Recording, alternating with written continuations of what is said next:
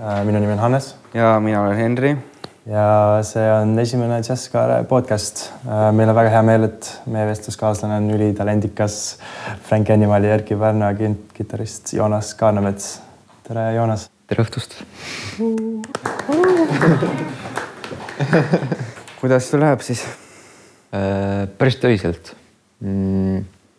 Teeme just praegu, kus ma tulen, salvestasime Frankiga just paarile uuele loole mingid trummi asju ja reedel just jõudsin lennukiga, käisime Erkiga Ljubljanas mängimas.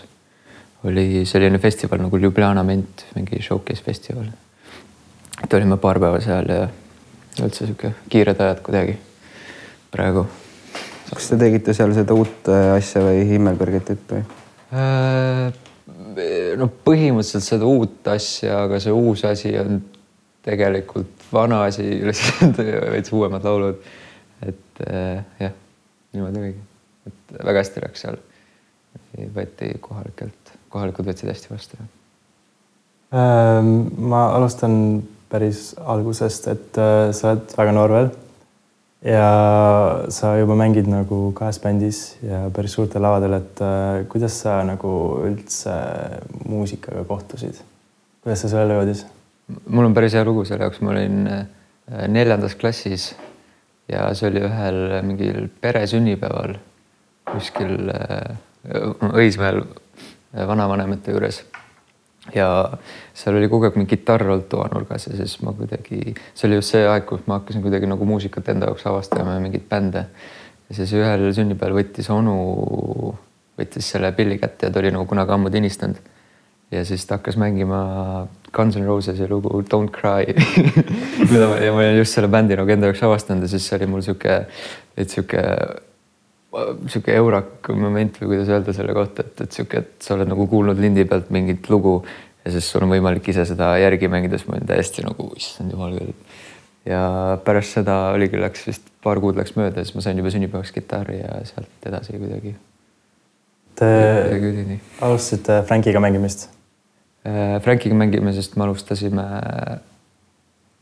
nüüd 4 aastat tagasi. Ja sa kohtusid Erkiga pärast seda? Ja pärast seda. Kuidas te leidsite üksteist? Et kuidas sa alustasid seal seda Erkiga projekte?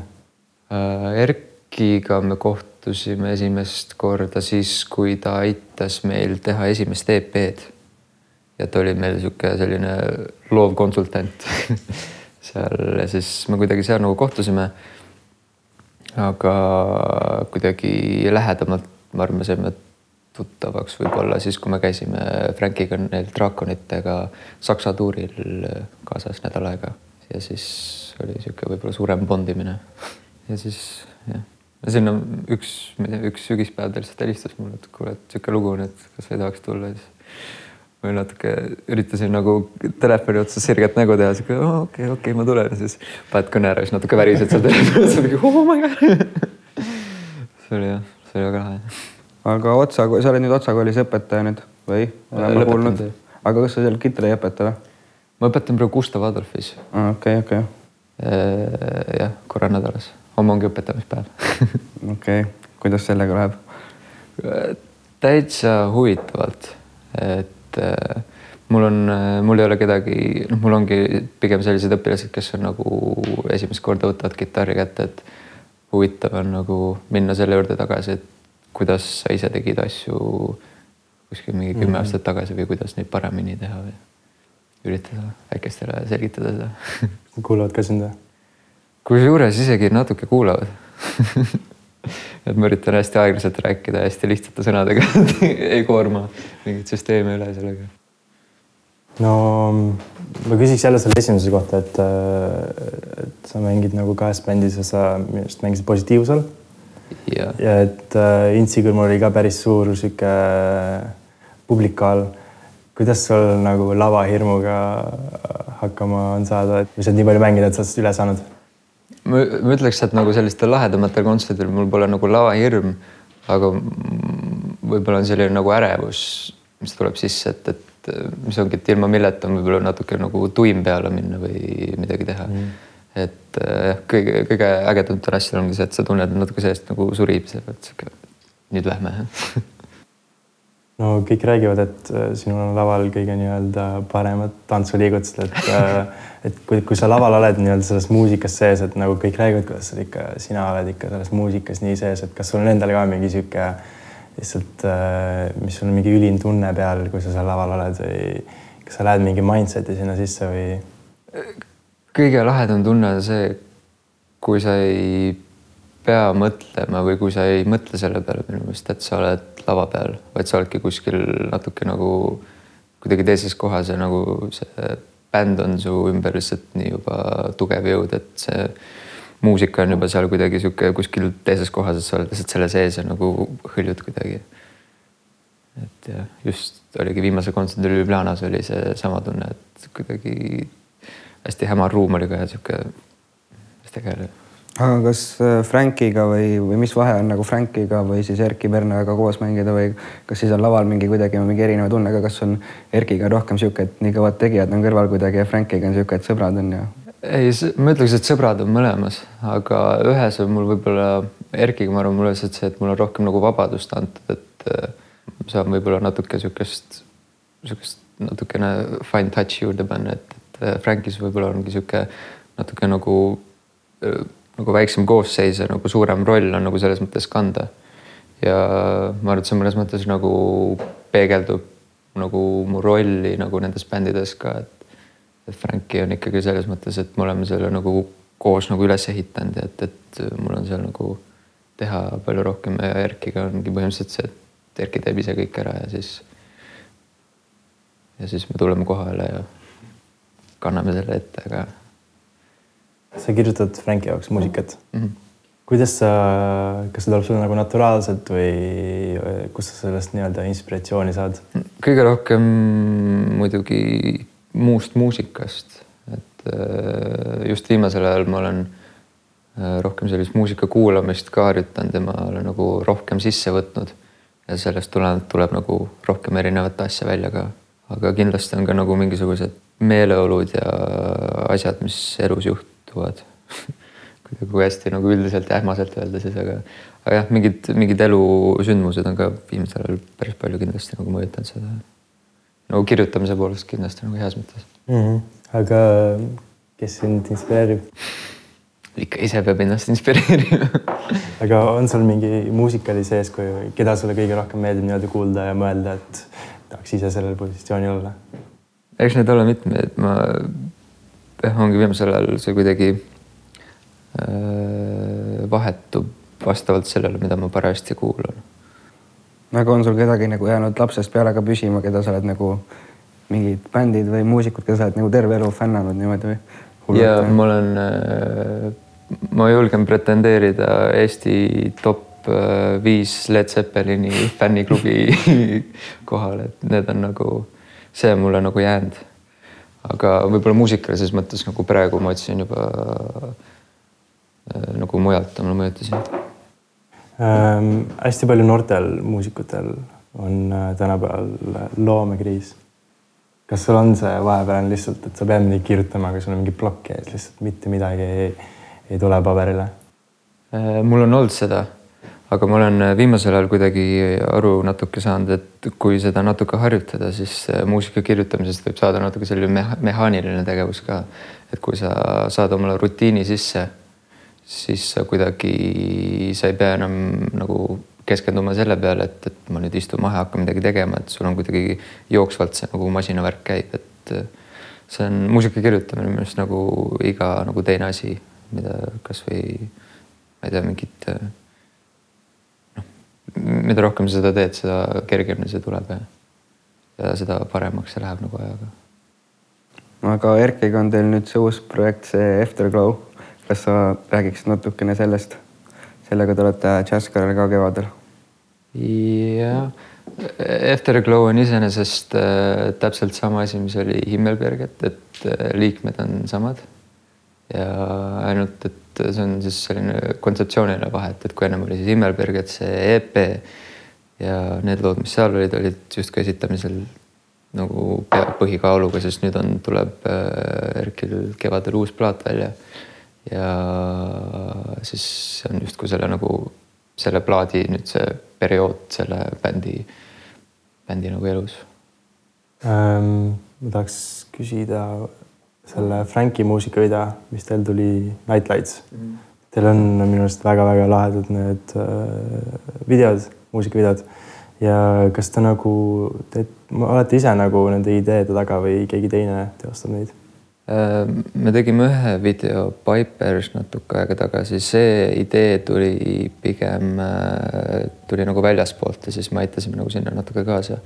Aga see Night Lightsi video oli nüüd, ma tahaks isegi öelda, et esimene selliste nagu võib-olla mingi uue aja jaoks, kus me nagu, see tuleb rohkem nagu meie enda seest.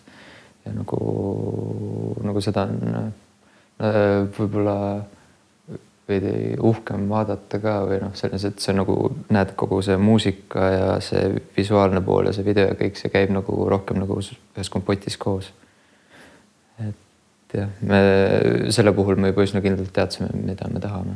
Ma küsiks veel seda, et sa mängid KS bändis ja sa oled päris noor ja sa oled juba nii palju kontserte andnud, et kas on sul nii-öelda karjääri tipp või see on alles algus?